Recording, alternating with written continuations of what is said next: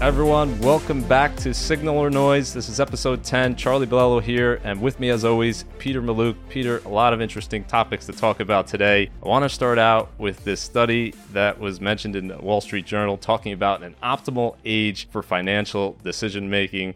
It's pretty interesting what they said, and there was a few different studies that both came to the same conclusion. They said there was actually an age where people make their best financial decisions, and that age, they said, was between the age of 53 and 54, and looking at things like credit card fees that people are paying, taking out too much in terms of debt. In terms of other decisions, they just put this all together. They actually did a questionnaire as well, asking people certain basic financial literacy, and this is the age where people did well. What do you make of the idea that there's an age where people make the best financial decision? Obviously, the knowledge that you get through the years in your 20s and 30s and 40s, you're building that knowledge, so it makes some sense to me. But why should people have to wait until they're 53 or 54 to have some of this basic financial knowledge? Don't you think there could be a better way to bring that forward earlier in your life? Of course. I will tell you, I see with my clients that these studies are probably spot on. I think until you're 52, 53, you're young, you're having fun, then you buy your first house. There's not a lot of decisions to make because all your money's going into your house. You might be getting out of student loan debt. You don't have enough income to do anything other than maybe go out to eat and hang out with your friends. If you're lucky, a couple trips. Then kids are coming and your decisions are made for you. You know, I got to somehow pay for school. Now you get to their 50s, your career has progressed. You're probably at the top of your game wherever you are. Your income is at its peak or close to its peak. Your mortgage is under control. Your kids are in college or on their way to college or out of college. And so you have time to breathe and think and go, okay, now what do I do? And the other thing you have is you're 7 to 15, 20 years away from retirement. So you're going, wait a second.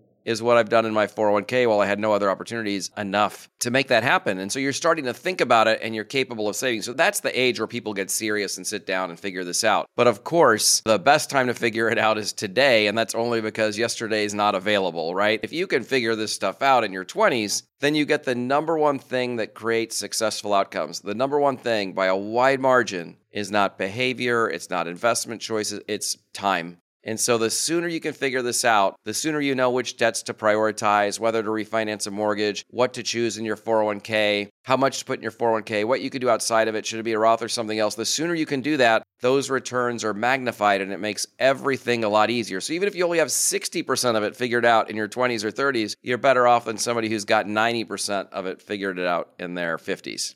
Absolutely. And what I always think about is how important those early in life decisions are. If you're talking about someone going to college, and we talked about the student loan predicament that we're in today and that huge financial decision that people are making at 18, taking on that debt. Why don't we have in this country, I don't want to say mandatory, it shouldn't be mandatory, but why don't we have more of an effort to align the interests of these students who are taking on this debt with their future selves, which they're not equipped at 18 to be making these decisions. So in terms of just a basic financial class, it wouldn't be very difficult where they're able to evaluate, well, what does this debt mean versus the future income of the career that I'm thinking about? What are the benefits of starting to save early? What are the harmful effects of spending more than you earn in terms of taking on credit card debt? Simple, basic personal finance 101 to me would be so incredibly helpful to pull this forward. It just boggles my mind why we aren't doing more of that in terms of high school and even earlier.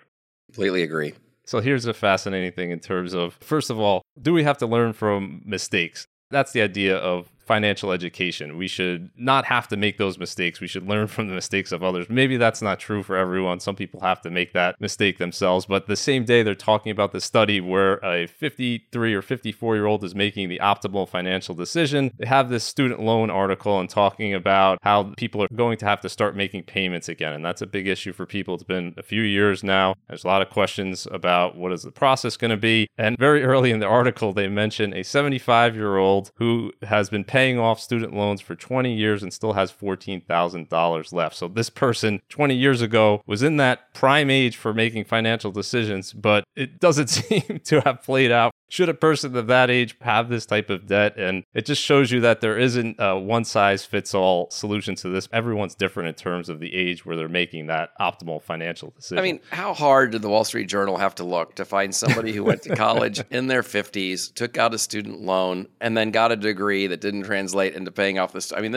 I'm not saying this doesn't happen, but we're talking about this is probably a 1 in 2,000 case. I always wonder, how do they find these people? I mean, this is like rich. That's something. So what do you make of that student loan thing before we move on to the next topic? What do you think is going to be the impact in terms of people having to make that payment again? Do you think it's going to be a hit to the economy? Do you think that we're going to see a meaningful difference? Obviously, this is a big payment for a lot of people. Do you think that there's going to be an impact here that we're going to see meaningfully in terms of consumer spending and other stuff?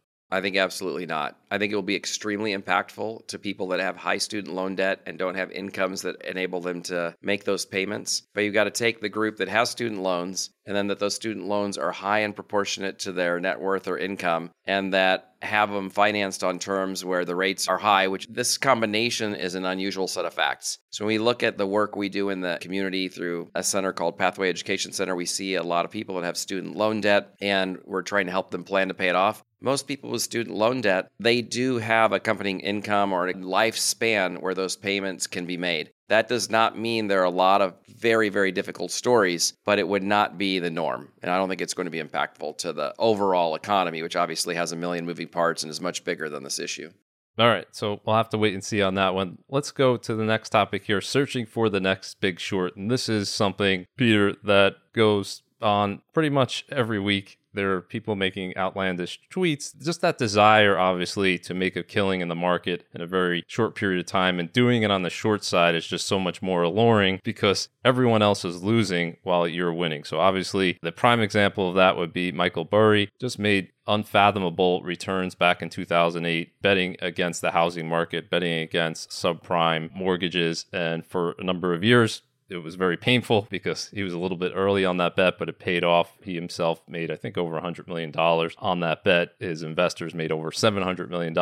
And so when he tweets something, he has an interesting way of tweeting where he tweets something and then immediately deletes it. So whenever he does that, it gets obviously a lot of attention because here's someone who's obviously very smart, has a good track record, and he's saying something and people feel like they should follow that. And the Wall Street Journal just took a look at some of the recent tweets that he had and looked at the forward returns for the S&P 500 annualized over the next 6 months. You could see here, he's talking about a bubble in passive investing back in 2019, then March 13, 2020, so right in the thick of the COVID crash. He's saying he's making a significant bearish market bet, then talking about the greatest speculative bubble. Could be worse than 2008 was last year, right before the lows in the market. And then early this year, which got a lot of attention, he had just a one-word tweet, which was sell in capital letters. And you can see here, all of the returns over the next 6 months, positive. I think the average annualized return was 30-something%. Obviously, the lesson for investors is don't follow the advice of people making tweets and don't assume that they're doing in their own portfolio exactly what you think that they're doing. So just because he's saying sell or it could be worse than 2008, you don't know how exactly he's positioned. The evidence that market timing does not work is overwhelming, this going in and out of the market, because you have to be right about when to go out, exit the market. You got to be right about when to come back in. It's incredible, the data on this across mutual funds and hedge funds and anyone that does it with stocks or anything else, that if you engage with an advisor, that's their strategy, the odds that you're going to lose are overwhelming. And I think Michael Burry, which we're talking about, is an incredible example because the most dangerous prognosticator is someone who is brilliant and someone who was right before. And Michael Burry hits both of those. I mean, here's somebody who is extremely intelligent, called the 2008-2009 crash, actually caused the way generally it would unfold. So you look at that and you go, okay, well, what's he saying next? Well, to your point, he's been predicting for years and years and years that something else is causing a bubble and everything's going to collapse. And he's been wrong over and over and over again. And when they analyze his market calls, we see that his last 5 market calls have been completely wrong. So you've been following his advice. It's a train wreck. And here's the thing is no one knew who he was when he made that call correctly the first time, so no one was following that advice. Now everyone knows who he is, so the people that are following his advice didn't benefit from the first go-round, but they're getting hammered now. Don't listen to anybody that is promoting a strategy of moving in and out of the market. The market's too dynamic, the economy's too dynamic, it's just unpredictable. Focus on the long run. Absolutely. And so we have this recent 13F analysis, and this got a lot of attention, where they're saying he bet $1.6 billion. These are option trades, so we don't really know the notional amount, and he could already be out of this trade, but got a lot of attention saying that he's betting on a market crash. That idea for people to get ahead of that, it's been around since 1987. Elaine Garzarelli, before the 1929 crash, there was a few people that made comments before that. So the allure of that is never going to go away. The idea that someone can foresee the crash, but I think for most people, making a bet in their personal portfolio, even if they thought a crash was coming, and let's say you knew for sure a crash was coming like 2020, would you be able to time it correctly? So let's say you got out in February 2020. Would you have gotten back in April? So it's more than just the timing, because eventually something bad's going to happen. Right. The market will crash. And if you say sell enough times, you're going to be right at the end of the day. But it isn't a strategy. That's the biggest problem I have with it, other than it's irresponsible because people are out there listening to you and you have this voice and you're using it. He has the right to say it, obviously, but he knows that people are out there following it, and he knows that he's not disclosing exactly what he's doing. So Right. he can be making these very, very small bets over and over again where he's losing a little bit, and then he has a huge payout. That's very different than someone taking their entire portfolio earlier this year and selling it because of that. And now the market's up significantly, and they have to get back in. 100%. A lot of motivation behind all these market calls. Yeah, it's something that will never go away because it's entertaining. Right. To be honest, right? It's pretty boring just to say, sit there, do nothing. Market's going to be higher 20, 30 years from now. Much more exciting to say a crash is coming. So let's talk about, as an investor, what you can control. And this is a philosophical concept, goes back a long time. Epictetus, famous Stoic philosopher, said the chief task in life is to identify and separate matters so that I can say clearly to myself which are externals and not under my control and what choices I actually control. And this applies to investing 100%. And you tweeted out this chart I thought was very instructive for investors. What we can actually control as an investor, there's a lot. We can control the amount of risk we take, so the mix of stocks and bonds and volatility, and we could build a portfolio that tries to approximate what risk we can handle. We can control the cost, and we've talked about the cost of funds over time in terms of hedge funds or active funds, and their higher cost are a detriment to investors. We can control our time in the market, not playing that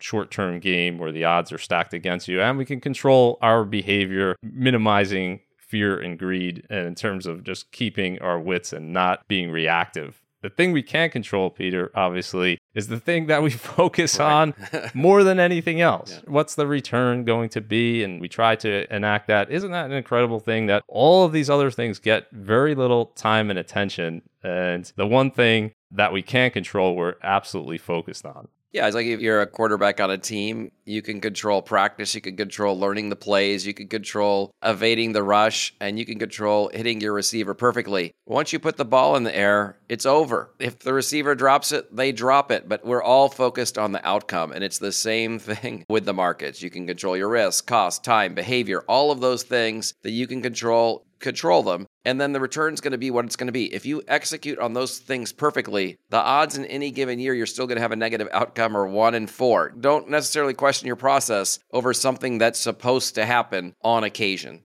Yeah, and I don't think we give enough weight to how much randomness and luck there is in terms of the timing of returns. And this chart here illustrates that. Went back to 1959, looking at 10-year cumulative S&P 500 returns. And you could see here huge, wild swings. The 1950s were an incredible decade for stocks. You had almost 500% return by the end of 1959. If we look at the decade leading up to the early 1970s, terrible for stocks. And this is inflation adjusted. It would have been even worse. And then what followed that period was the 1980s and 1990s, where stocks were booming and we had the best 10-year return ever leading up to the peak in March 2000. And we know what happened thereafter. Stocks had their worst decade ever, negative 10-year return. If we fast forward following that, another great 10 years, and here we are today, kind of in the middle. I think I ran the numbers a little over 12% annualized, so pretty good over the last 10 years, certainly better than the historical average, but not an extreme in either direction. But I think this chart just illustrates how much, as an investor, you have to just be prepared for multiple outcomes, even over a 10-year period. And when you go over 20-year periods, the good news is this chart smooths out, and over 30-year periods smooths out even more.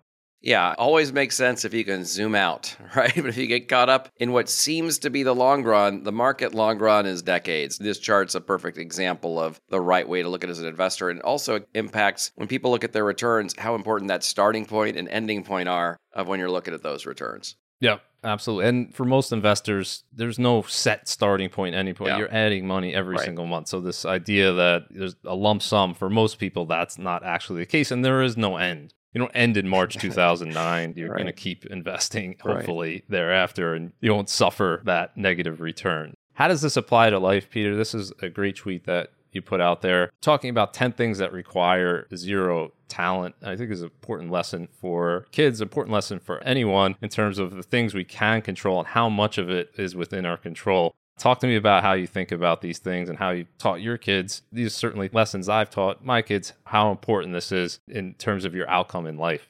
I loved this when I first saw it. And the way I think about things and what I like to talk to my kids about is, everyone likes to talk about getting really ready and having this enthusiasm, momentum, and motivation. But if you really look at the winners, they are persistent and they are consistent and they're doing many good things over and over and over and over again. So I think an easy way for a kid to understand is they look at an athlete. I remember there was one answer to a question that both Kobe Bryant and Michael Jordan gave similar answers, where with both of them they said, "What do you do when practice is over?" Or "What do you do before practice?" And both of them said, "Practice." In other words, it was the same thing over and over again, that habit every single day that really creates the separation. Most people in life at different points get motivated, they get excited, they dive into something. Very, very, very few people have the discipline to be consistent and persistent with very basic behaviors like the ones on this list that create positive outcomes. Awesome. Meme stocks, Peter. This is Yeah. something we haven't heard Right, very much yeah. of late. Back in 2021, it wasn't that long ago, a lot of people were talking about meme stocks as a path to being a millionaire. One of the big two, GameStop being the other one, AMC captured the attention of a lot of investors and traders, a lot of irresponsible tweets back then. You can go back and see people talking about it, saying, go in and buy these things. Professionals that shouldn't have been saying these kinds of things. And they were just saying, well, look at the returns. This is easy money and you're a fool for not taking it. AMC from the beginning of 2021 ran up 2,850%. I think at one point, Peter, it had a market cap bigger than almost half of the S&P. It was crazy. It was trading Right. at some ridiculous valuation. And there were people out there justifying it, saying, this is the new paradigm. We have the power of Reddit can push these things up and keep them up. And what we've learned is the weighing machine eventually comes for all of these things. Fundamentals in the end up mattering. Here it took a few years. Stock went down 98%. Now you're looking at a loss for investors versus the S&P. I think the important concept, other than that, there's no quick way to make money. You might get lucky, but in time, that luck is going to run out, is this idea that you've talked about, and I talk about a lot, that not all risk is rewarded. So if we look at AMC during this period of time, 237% annualized volatility, S&P 18%. And if we look at the returns, that did not translate into higher returns. At the beginning of 2021, S&P's up around 23%. Seems very boring, but AMC now down 41%. The aftermath, it surprised me a little bit, but I guess it shouldn't. The aftermath of the meme stock mania has gotten very little attention in terms of the media coverage. What do you make of this whole thing and the idea that there's a quick way that people were saying, and obviously not true, to become a millionaire? Well, I love that you picked AMC. AMC, we have a lot of good friends at AMC. It's literally less than a mile from where I'm standing right now. It's headquartered in Kansas City. But I did write a letter about meme stocks, and I used AMC as an example, and SPACs and NFTs. And it's like they've disappeared from the landscape. If you're watching a movie 20 years from now, one of the ways they're going to tell you that it was around 2020 and 2021 is they're going to have people talking about this stuff. That's going to be one of the timestamps in the movie. But as you said, eventually the weighing machine comes around. If you looked at the insiders, a lot of them were selling during this period for good reason. What I really find about this, hard to talk about, I want to be gentle about it because I think the people that get caught up in this stuff, they didn't have usually money to lose. And so it's easy to look at and go, oh, this was so silly. But this kind of thing really captures people that don't have money to lose. Now, I do know that most of the people that were doing this were very young, so hopefully even if they were doing a lot, they were getting that wisdom and those lessons we talked about earlier in the podcast at a relatively cheap lifetime price. No question. And it just fascinates thinking about the market and how it can deviate from fundamentals, where the fundamentals of AMC haven't changed all that much during this period. Right. They were losing money in early 2021. They were losing money at the peak in 2021. They're still, unfortunately for AMC, losing money today. But what changed over that period of time is Mr. Market, the sentiment, the emotions, and just not getting caught up in that.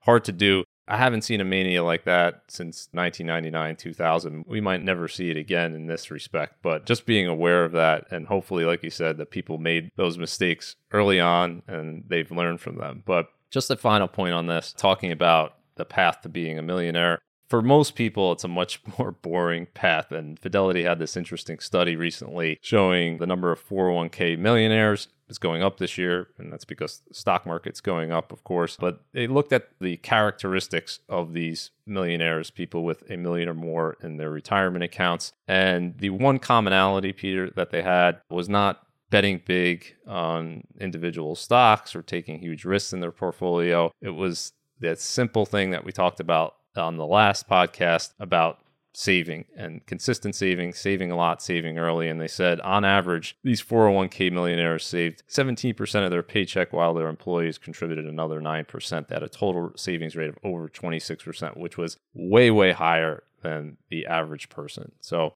very boring, but the reality, I know you have talked about it, the reality is most millionaires are not coming from some overnight get-rich-quick scheme. It's something that they've built over a lifetime. Yeah, if you've got a 401k, you've got a match, saving it regularly, persistent, consistent with discipline, you're going to become a millionaire or multimillionaire if you start young enough. It's just that easy.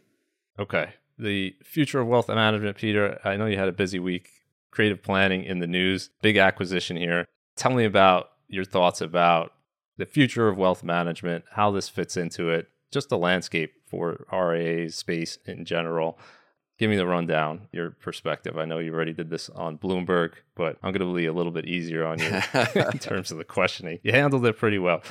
Yeah, you see a lot of people are moving from brokerage houses to the independent world because they want to work with a fiduciary that's not selling their own products, doesn't get investment commissions. So you're seeing that move, and creative planning is a leader, if not the leader in that space. But I think what we're going to see is we're going to eventually see a few clear leaders. Still early, there's still thousands of independent firms. And the advantage of having some scale is you have negotiating power with third parties, you get better loans for your clients, better trading fees for your clients, better investment management fees, access to different investment vehicles. So there's a lot of things that benefit with that scale. Us as an independent advisor can then go negotiate with that third party to get our clients better deals instead of us better deals, right? It just really makes it a lot easier to get access to better investments and sometimes better fees to clients. It also allows you to invest in all these other things like cybersecurity and things like that that are very essential, the risk management element of the business. So I think it's really critical to have some scale. Now, even though we're a large independent firm, even post this deal where we purchased this division from Goldman Sachs, we're still 1 or 2% of the size of these brokerage houses and investment banks and insurance companies. I mean, it's comparing apples and watermelons. I mean, it's just not the same thing. But being in that independent space, being the fiduciary where higher net worth individuals are migrating to, but also having the scale to access different things and get different pricing, I think that's the sweet spot and why creative planning is so motivated to get to the next level, because we know that accrues to all of our clients, and our entire team then has a more competitive offering. How important do you think it's going to be, and certainly this has been your philosophy from early on, a one-stop shop that you can trust for not just investment management, but also tax, legal, estate planning, insurance planning, everything else in one place? If you're looking at high net worth individuals, you can see that clearly is an advantage. But even with people, a million, few million, to be able to look at the big picture, we often focus only on the portfolio, but tax planning is huge. And being able to have that ability to see that visibility of the tax return and to help drive alpha, we'll call it that, tax alpha, through that is huge as well. And so I think that's a big part of the story as well. Do you think the future is going to look more like that in creative planning? That's one of the big advantages it has over a place like Goldman Sachs. Well, I think individuals want to see legal, they want to see tax. Some of them want it all in one place, and creative planning is capable of doing it, but they definitely want an advisor that understands all of it. They want somebody who can give tax advice, who can give legal advice, who can look at their picture and go, okay, if you're going to manage my money, which trust should the money be in? What are the tax consequences of these things? all things being equal, of course, the advisor that has a team that understands those implications is going to be better positioned. And I think people are figuring that out. And that's why you're seeing people migrate towards firms that are able to provide that. All right, let's go to signal or noise. And this is kind of a preemptive signal or noise. We're not there just yet, but the chatter is already starting for the 2024 election. And this is only going to build over time. So this is like a public service announcement that we're doing here. The articles talk about how to trade the presidential election, and it's always, this is the most important election, and investors should be getting their portfolios ready. Presidential elections, Peter, just get the message out here. Is this a signal for investors or noise? Does it matter what party wins in 2024 or any year? Elections are the ultimate noise. Of course, which party's in power impacts policy a little bit, but we tend to really over-magnify those policies. And so I remember when President Obama won, people called me and said, I'm going to leave the market. A couple of people I couldn't talk out of leaving the market. They were dead wrong. They missed huge opportunity. Donald Trump won. A couple of people called, hey, I can't handle this. There was one advisor's client. I just couldn't talk him off the ledge. I think it was the only year ever or one of the few ever where the market went up 12 months in a row. I mean, the market is not blue or red. The market is green. It's green. It only cares about money. It only cares about earnings. Are you going to go to Chipotle less? Are you going to buy less Diet Coke? Are you going to go to Disney World less based on who's president? Give me a break. Get this out of your thinking. It's usually like this pollution from the media. Just get it out of your thinking because it's a classic way investors make mistakes. They extrapolate whatever negativeness around a candidate that may win, and they start to make their personal monetary decisions based on it, and it's usually results in unequivocal disaster.